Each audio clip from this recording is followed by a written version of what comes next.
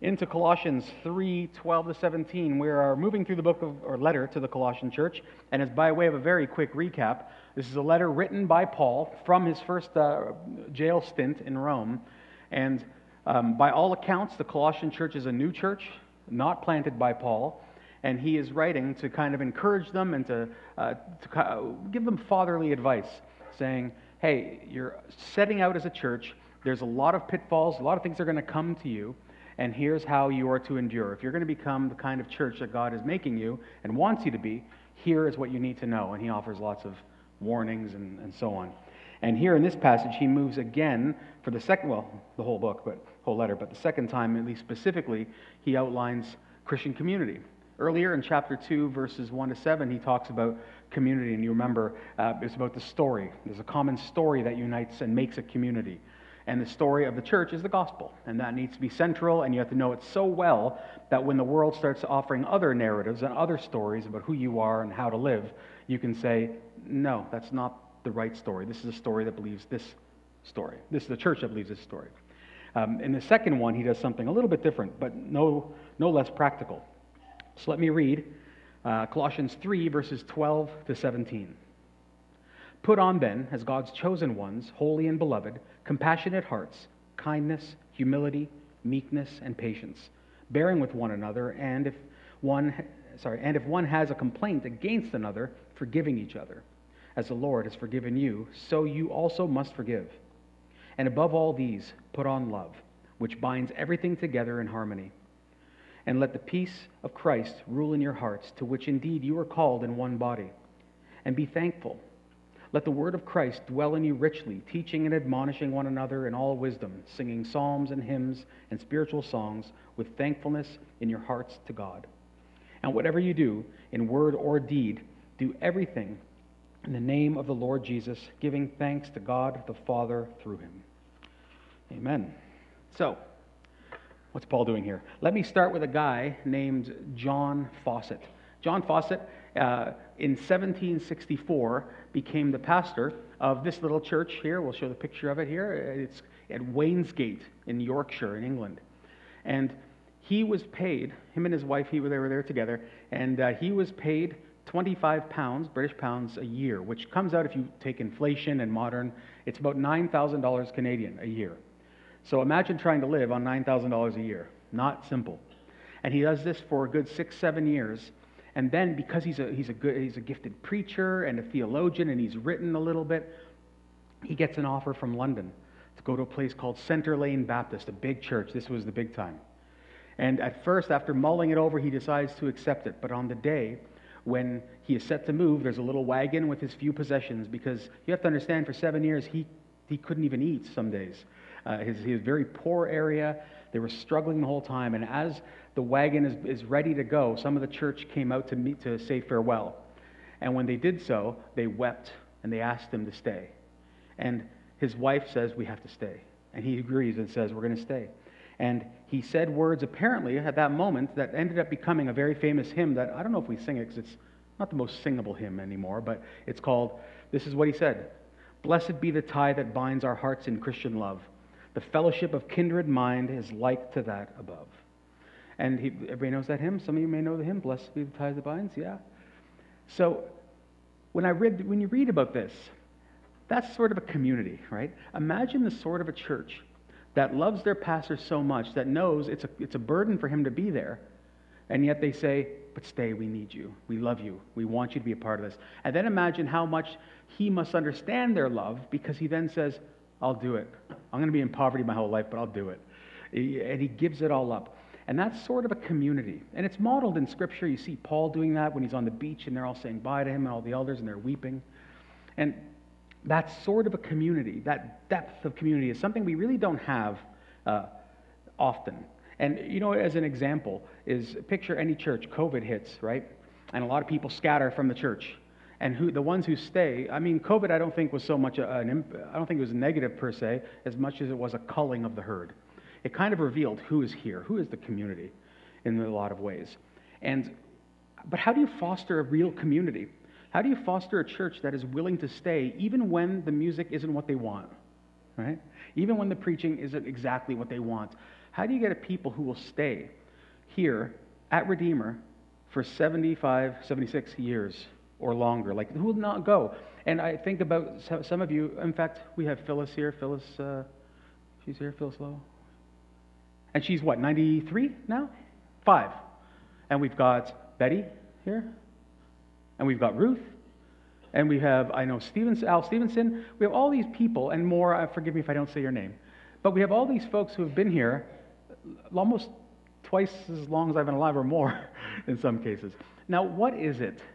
Surely I can't say that the reason they're here is because we've had a consistently beautiful pastors. Like, they've been wonderful all the way through. Never a problem. They've seen the best and the worst. How do you build a community of people like that who are here and it's an actual family?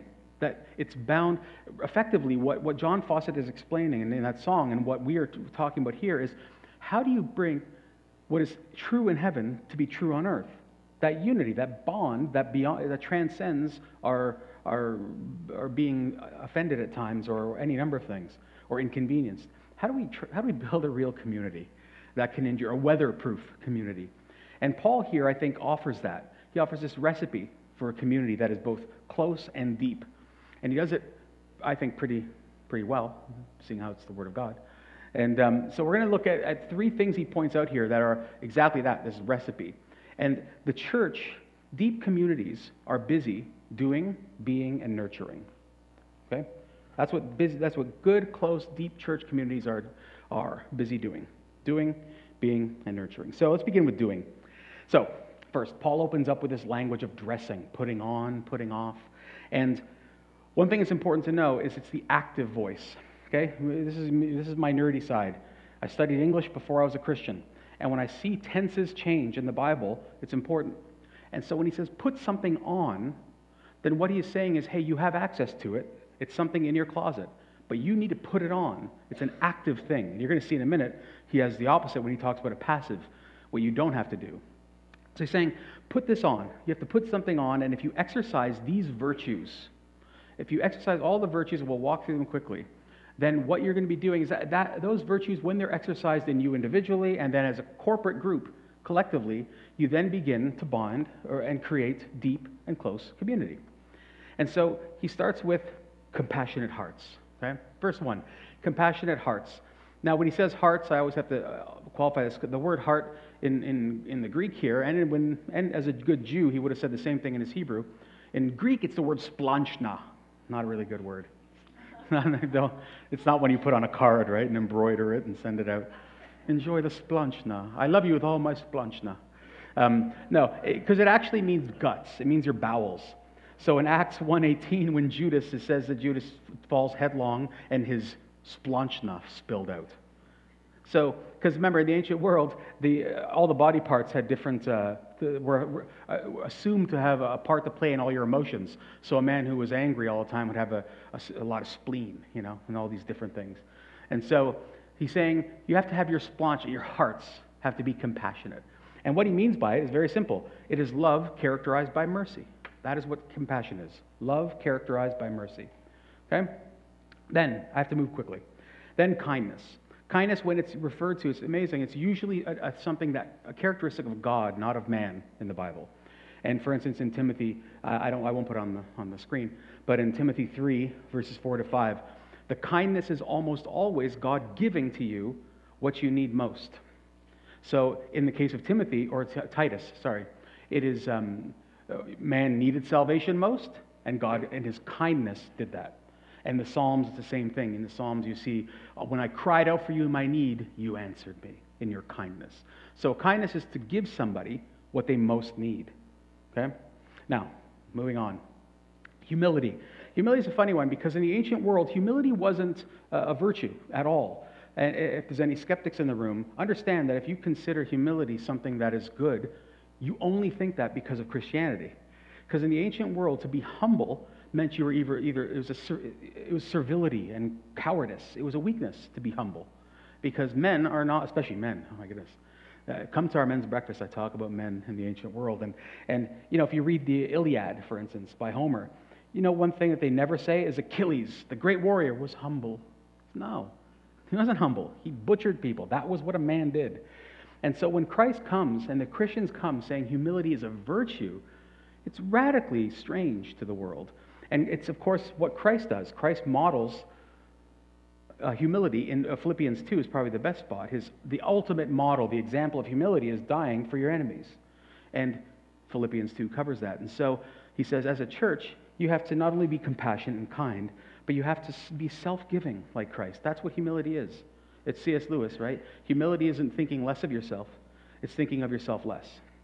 And that's humility. Gentleness. Gentleness is also not weakness. That's often when we think of meekness and we think a soft person is meek. It's not really true. Meekness, if you were here 2 years ago, 2.5, when I preached through the Sermon on the Mount, the meekness of Christ is not weakness. It is controlled and noble power. That is what meekness is. It is being powerful, but controlling it and knowing how to use it when and why. And so meekness is knowing you don't need to pull out the sword. It's caring for people properly. So that is that one. Gentleness. Patience. Patience is what, again, all through the New Testament especially, is what God shows to man. In Romans 2:4, God is patient with you, sinner. That's why he hasn't come yet. He's giving you time. He's trying to get as many people. He's trying to get all of the elect, all his chosen ones in. And so he's patient towards us. And this leads into the next one, which is forbearance, when he says, bear with one another. And here, Paul may be at his most practical and relatable best. Because this is in Matthew 17, when Christ says, he says, gosh, how long will I have to bear this generation? And so bearing here is a negative term, sort of. It means putting up with people who are like idiots. That's what it means. And this is relatable, right? Because if you go to church, it doesn't matter how wonderful the church is, there's certain people here you have to bear. And I'm not saying it's because they're bad people. It's just because they grate you the wrong way. And what do you expect when a group of sinners comes together? It's going to happen. But everywhere else in the world, you could say, you know what? I don't like this here. I'm leaving. I'm not going to work at a place with these sorts of people. I'm not going to go to this, well, it was a country club. Who was it? A country club. But you wouldn't be a part of a group of people who you have to bear and deal with, you have to put up with.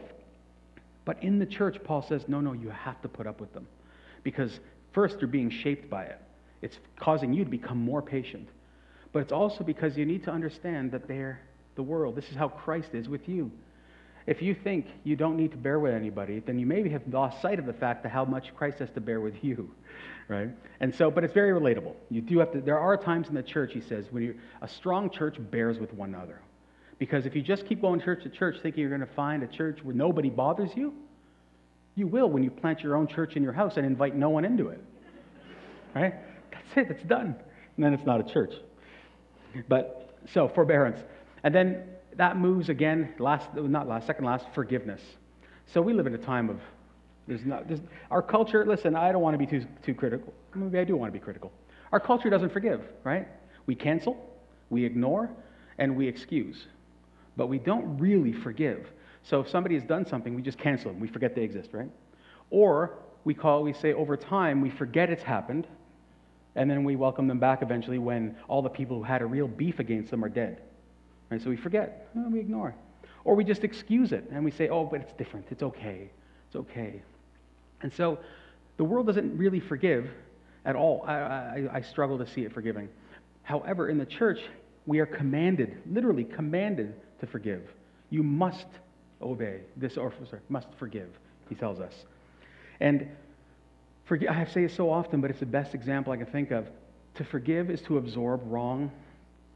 To forgive is to absorb a debt that you'd rather exact, right? And so every ounce of forgiveness requires absorbing a wrong. Somebody has to eat the debt. Somebody. And the question is, who is it going to be? Christ says, the church. If the world that wants to get justice right, who's going to bear the cost of it? We should be the first ones. The church should be at the front line of every good pursuit in the world, not because the world says so, but because Christ says that's our job. And we do what Christ did. To make the world right, he bore the cost. And so, by way of example, if you break my iPhone, I could forgive you, right? But make no mistake, I have to pay for that iPhone. Somebody has to replace it. The only difference is you don't have to. So what I am doing, if I do that, is I am absorbing the debt rather than exacting it and saying, you owe me for it. And so We are compelled to do this. And not only, we're told we have to. And then N.T. Wright, this British, was a pastor, scholar, Bishop of Durham, incredible scholar. Here's what he has to say about this passage. First, it is utterly inappropriate for one who knows the joy and release of being forgiven to refuse to share that blessing with another. Second, it is highly presumptuous to refuse to forgive one whom Christ himself has already forgiven. That's harsh, but he's right. Because remember, Paul's not speaking to the world. He's talking about this church, about churches. If we have to assume, I don't know the hearts of everybody, so I have to assume if you're here and you profess Christianity, you're a Christian. In which case, you have to forgive people because Christ has forgiven them. So you're sitting amongst people who Christ has forgiven. And if you hold a grudge against them, what you are effectively saying says right, and he's right. Couldn't avoid the pun. What he's saying is, what you're doing is you're saying, God, I know you've forgiven him, but he doesn't deserve my forgiveness. Maybe yours, but not mine. You see how, when you say it like that, it sounds pretty stupid, right? And that's exactly the point. So we are called to forgive. And he goes even further, and he says, you forgive him, forgive the other person, as the Lord has forgiven you. And now, how did God forgive you? Did you have to pay back? Did you have to come groveling? Did you have to say, when you came and repented to God, did he say, I'm not so sure you admit it. I'm not so sure it's real. No. Was all that required? No. And so when someone comes and has wronged you here at the church, or any church, and he's a Christian or she's a Christian, I'll say this, be quick to forgive. Not flippantly, but to say, okay, if they have repented, that ought to be enough, because that is exactly what you are hoping is enough for you in Christ, that your repentance is enough. So do you have the ability to be like Christ a little bit? You'll see in a minute you do. So we're called to do that, to not just forgive, but to forgive like Christ, forgive fully. Not forgive them, and then if they screw up with the same sin again in a year or two, say, see, I knew it. I shouldn't have forgiven you. See? Would Christ do that to us? No. So Paul's drawing a really hard line, but he's saying if you become this sort of a community, you're going to see depth, because you're going to start caring for people. You're going to be humble. You're going to forgive people. Doesn't mean it's going to be easy, but that's what he's saying. And the last thing he says in this first part is love. And this is fascinating what he does here. Above all these, put on love, which binds everything in perfect harmony, which is where Fawcett gets this idea, binds, right? And so, depending on your translation, if you've got the King James, some of you who prefer that translation, it'll say, which is the bond of perfection, which is more literal, but not as helpful, because it doesn't really help us understand what's going on. So the ESV and these other more dynamic translations try to fill in those blanks. And so what Paul's saying is he's making two claims about love. The first one is he's doing something so radically counter humanity. In the ancient world, no religion to that date, and thereafter, except for Christianity and ones that have spun off of it, no religion, no worldview, no philosopher ever said that love is a supreme virtue. Never. They would, in fact, quite the opposite. Diogenes, I don't know if some of you know your Greek philosophers. Diogenes, though, says love is great, but it's the occupation of the idle. Meaning, yeah, love is fine, but it's only for those people who have nothing else to worry about in life. You know, when you're fat and lazy and you're sitting at home because you're filthy rich, then that's what you do, right? In the same way, you know, if you become super rich, and I don't want to offend anybody because there's nothing wrong with having money, depending on how it's used, but you become so well-to-do that you have nothing to do with your days, and you start to make a big deal about little things, right? Because you have nothing else. You have no other discomforts in your life, so you make a big deal about anything. And Diogenes is saying that's the kind of person who cares about love, because it's not an important virtue. Because the great virtues of the ancient world were prudence, justice, temperance, and courage. Those were the four great virtues of Aristotle and Plato and so on, not love. So Christ and Paul is saying, above all of these virtues is love. It's the thread that binds them. And he goes even further. He doesn't just say, see, here's where you have to, it's helpful to know the Greek a little. Because where he says above all, the word is epi. It doesn't mean above all per se. It means upon. So for instance, in Luke, when Jesus is baptized, the Holy Spirit comes upon, same word, Christ, right? And when the crown of thorns is placed on his head at the end of Matthew, that is placed upon his head. And it's the same word being used here. So the garment imagery is still there. Put on all these things. And what he is saying is, all these virtues are good. But when they are cloaked in love, love perfects them. It binds them all together with this thread that makes them something. You see, a lot of jewels and shells are one thing if they're in your hand, but when they're bound together by a thread, they become a necklace. And so what Paul is saying, in fact, it's right there again. I'm sorry, I don't like to go to, okay, I do like to go to the Greek, but I shouldn't go so often. But when he says the word perfection here, or perfect harmony, it's the word teleotes. Teleos, if you, again, I don't know how much you absorb when I talk, but the word telos, Christ is the beginning and the end. The end is the word telos. And what he's saying is, that's the word destiny. So he is your destiny. The destiny of an acorn is to be an oak tree, right? And so when he says, use that word here, what he's saying is the destiny of all these virtues is love. Love is what makes them what they ought to be. Without love, they are good virtues, but with love, they are godly virtues. And this is what he's saying, that has to be the thing that kind of, because compassion without love can be any number of things. I've used the example before. If you see me walk a little old lady across the street, you don't know why I'm doing it, right? I could be doing it because I want to mug her when I get to the other side. I could be doing it because a pretty girl is watching and I want to look really nice. I could be doing it because my parishioners are there and I want to look like I practice what I preach. I could be doing it because I want to get in her will. By the way, no. But you see, motives are, we don't know. So compassion without love is, we don't know. What is it? It could be, it's self-serving is what it is. And so Paul's brilliant here in saying this. And and here's the important part. Well, I'll close this first one. It's the longest one, the first point. Is when he says put it on, you have to understand, put it on because it's not natural to you. It's not native to you to be this sort of a person. None of us. And so he says you have to exercise it.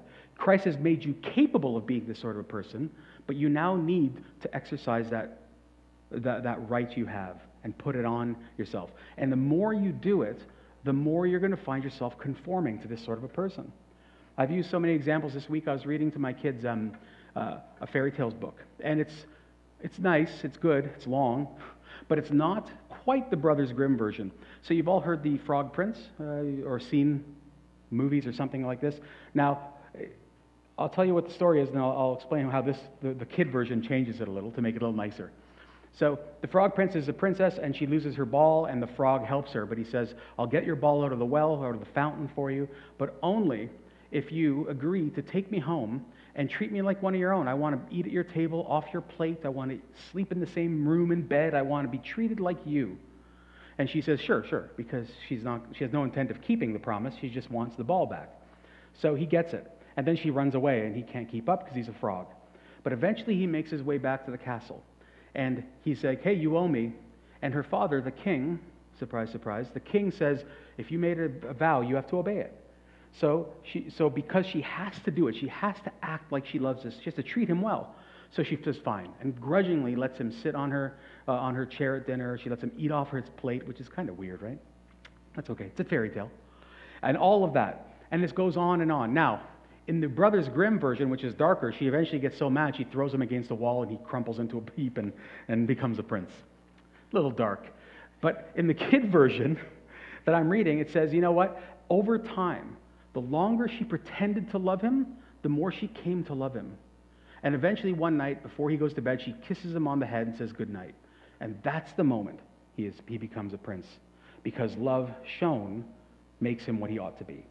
And the idea there that connects here is you're not naturally a compassionate, loving person. If you think you are, talk to your spouse.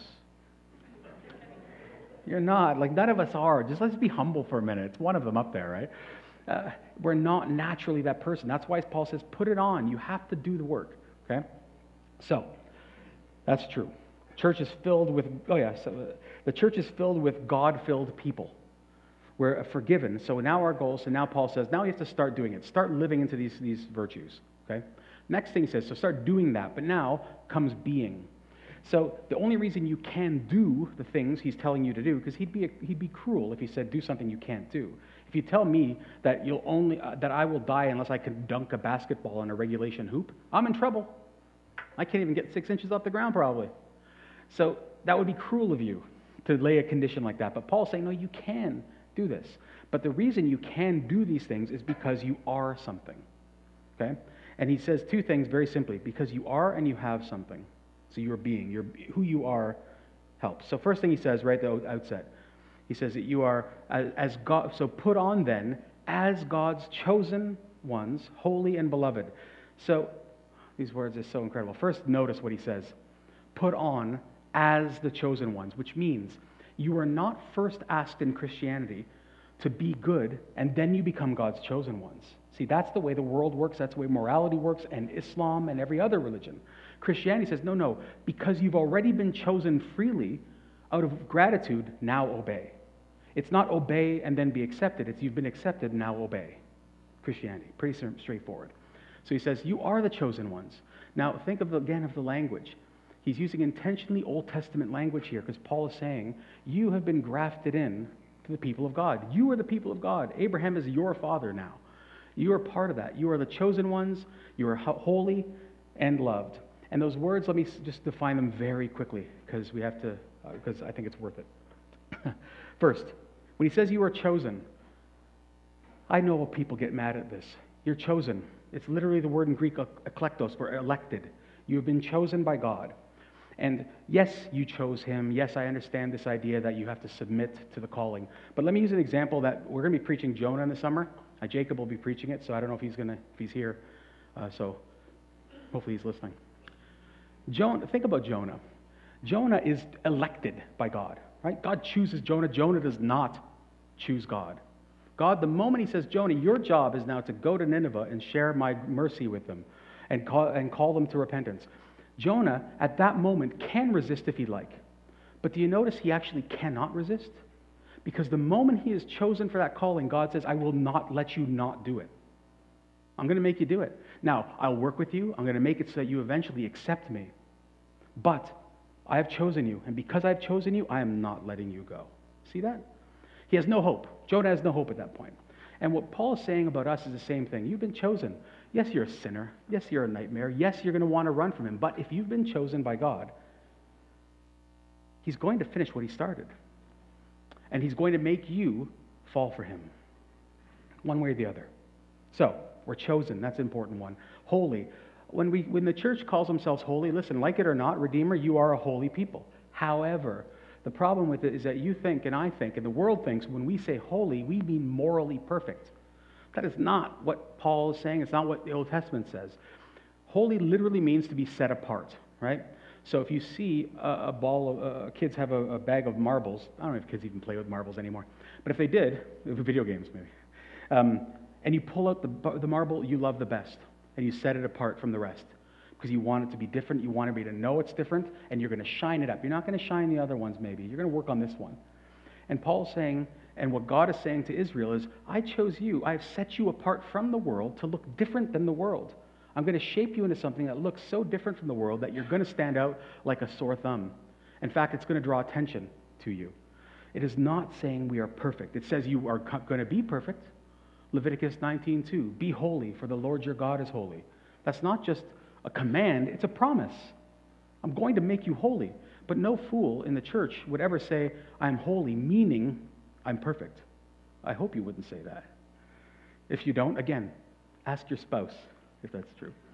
So, that's what he means by holy. You've been chosen, you've been set apart for something. God has a task for us. And lastly, you are loved. There's so many passages in the Old Testament about love, but my favorite probably is Deuteronomy 7:6-8.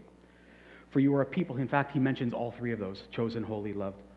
For you are a people holy to the Lord your God.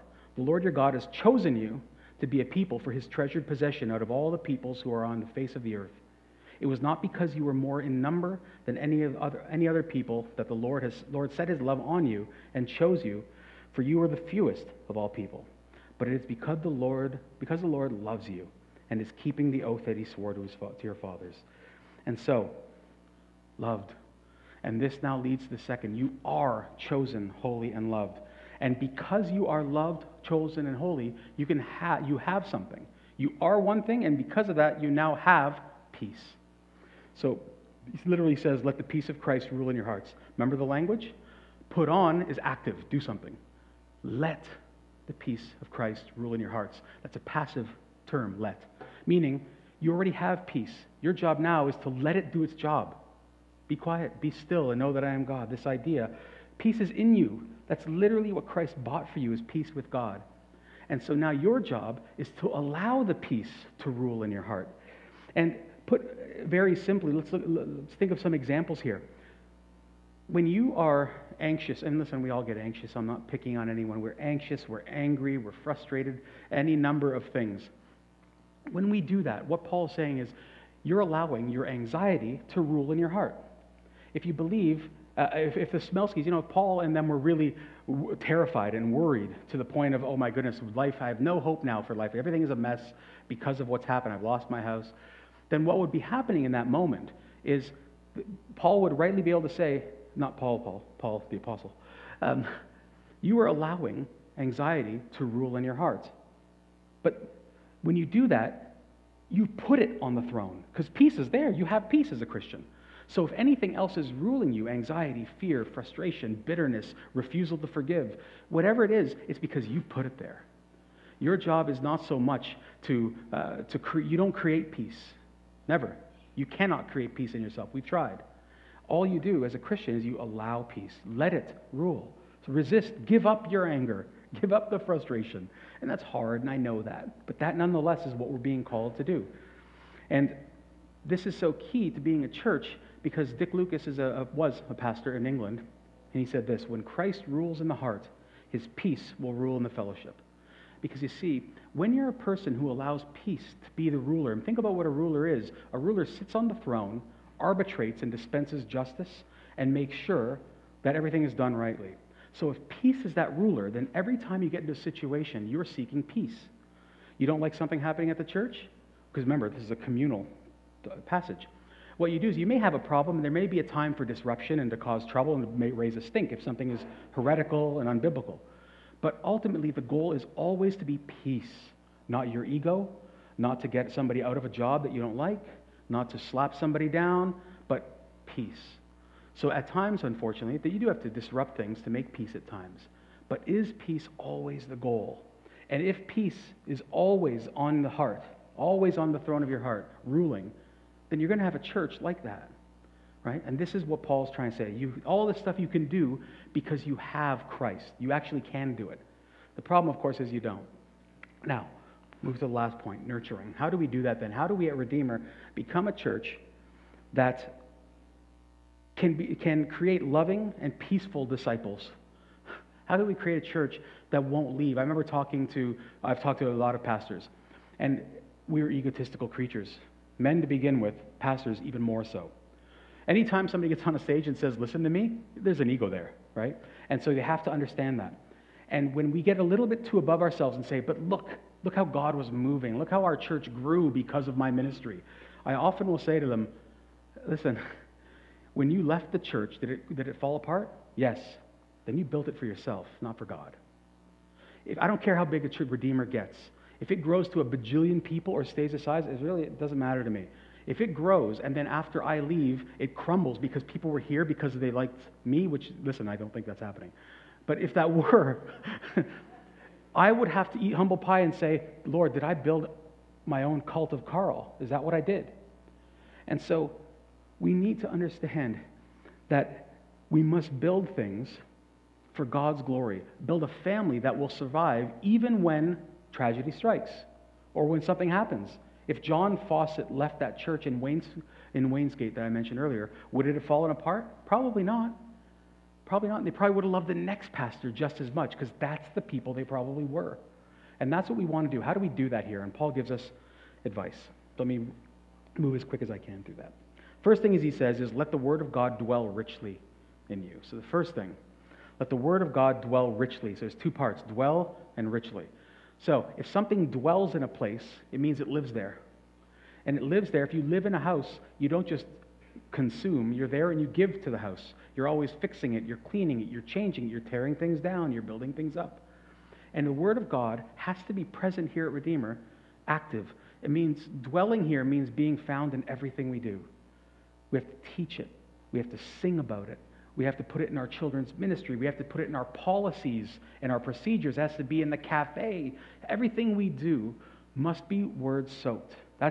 He said that's a safe way. Let the word dwell in you, as a church and of course individually. But he's speaking corporately.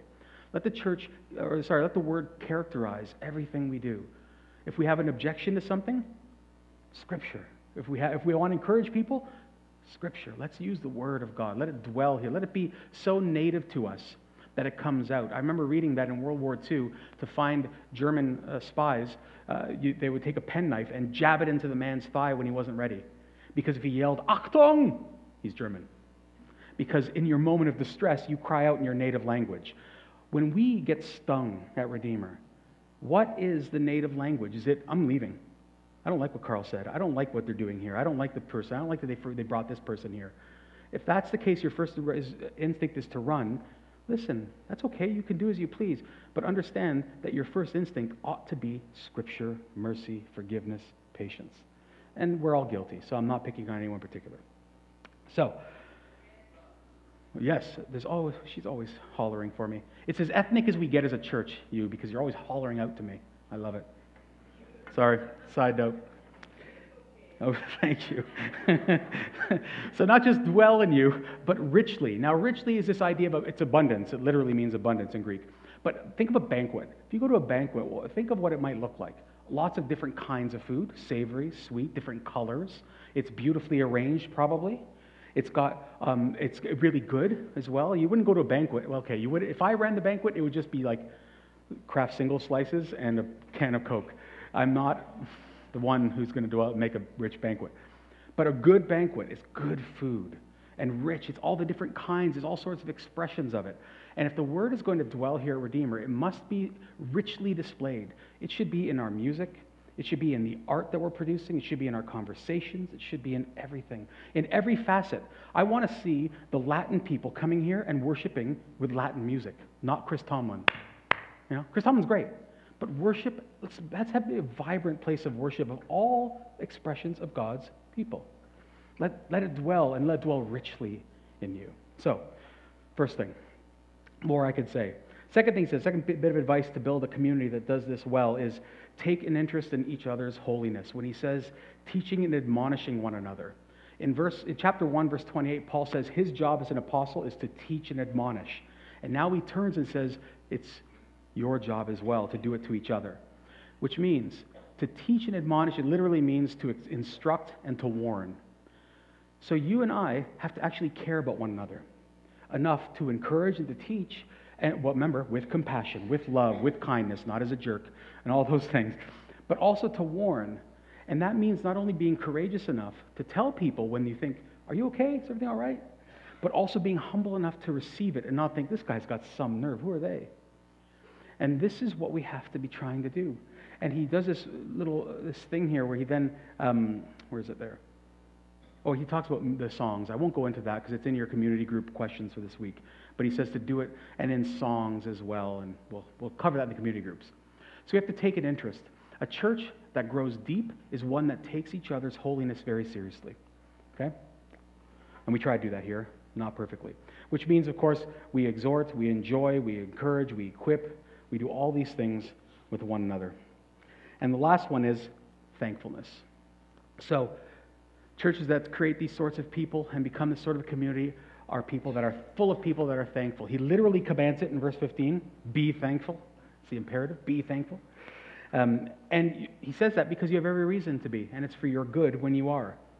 And then he says it again with the songs. So sing your songs, sing the worship songs. Do it with gratitude in your heart. And it's because you have every reason to be grateful. It may not seem like it. I understand times can get dark. But the reason you don't worship is because something is on the throne of your heart. And he's saying, if you're actually thankful, which is difficult, but if you're thankful, then that will permeate everything entirely. Worship is an expression of gratitude overflowing towards God.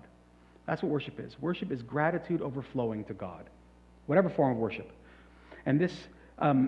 N.T. Wright, last time I'll mention him today, says a wonderful thing here about this.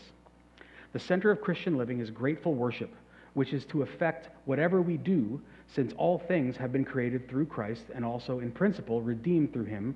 Christians can do all that they do, whether it be manual work, political activity, raising a family, writing a book, playing tennis, or whatever, in his name and with gratitude.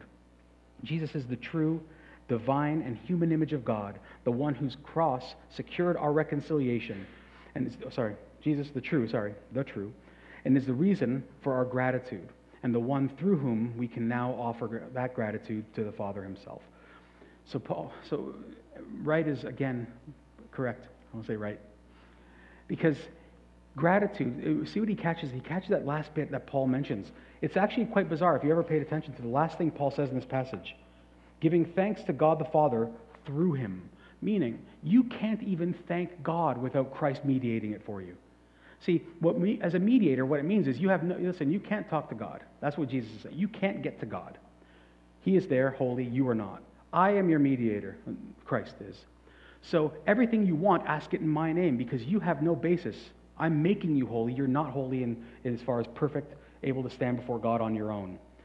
So it's one thing. We often think that, okay, I can ask God for healing and for faith and for strength through Christ. But do you ever think that even your worship has to be in Christ's name? Even your thankfulness needs to go to Christ. And I don't even know what the scene would be like in heaven, but at the right hand of the Father, Christ is saying something to the effect of, they're thanking you for me coming. Thank you for sending me for them. Like he's doing that. Even our thankfulness has to go through him. And this is where we get to the crux. How do you become a church like this? Because it's nice to put in practice these ideas, but how do you actually do it? And it's a reminder that everything is through him. The very fact that we are holy, chosen, loved, forgiven, and have peace is through him. You are chosen because he was rejected. You are holy because he was cursed. You are loved because he was despised. You're forgiven because he was punished. You have peace because he was restless. On the cross, when he says, I thirst, it's not just that he's thirsting for water. He's thirsty because he's tasting and he understands the human thirst for meaning, for belonging, for love, for peace, for justice, for forgiveness. And he feels the thirsting of all the longing of humanity. And he bore all that. He could be thirsty. He chose to be thirsty so that you could drink full of him. And when you begin to see that, Christians, you can put on what you have. You have access to all these things. Let's start helping each other to put them on more regularly. Because when we do, we'll become that sort of community that John Fawcett had in Waynesgate, and one even more wonderful. But it's going to be hard. And then we'll become the sort of church that impacts this world, because they're going to look at us and say, how the heck can that church be that sort of a people, given the people that are in it? How can such sinners make such a wonderful thing? The answer is through Christ. If you're a skeptic, forgiveness is waiting for you. And if you're here and you're not a Christian, or you've been on the outskirts, or you were dragged here by someone, which I was dragged once upon a time, then if you are saying, hey, this sounds like it makes a lot of sense, then this is the good news. If you are starting to be stirred towards God, that's because you might be like a Jonah. He's already chosen you, and now, I'm sorry, you have no hope anymore. Now you're his. He's going to be with you. He's going to hound you. He's going to drag you to him. But he's going to drag you so well, so winsomely, so beautifully that you're going to think you chose him. So if you are even now stirring, praise God. He's at work in you. But let's pray.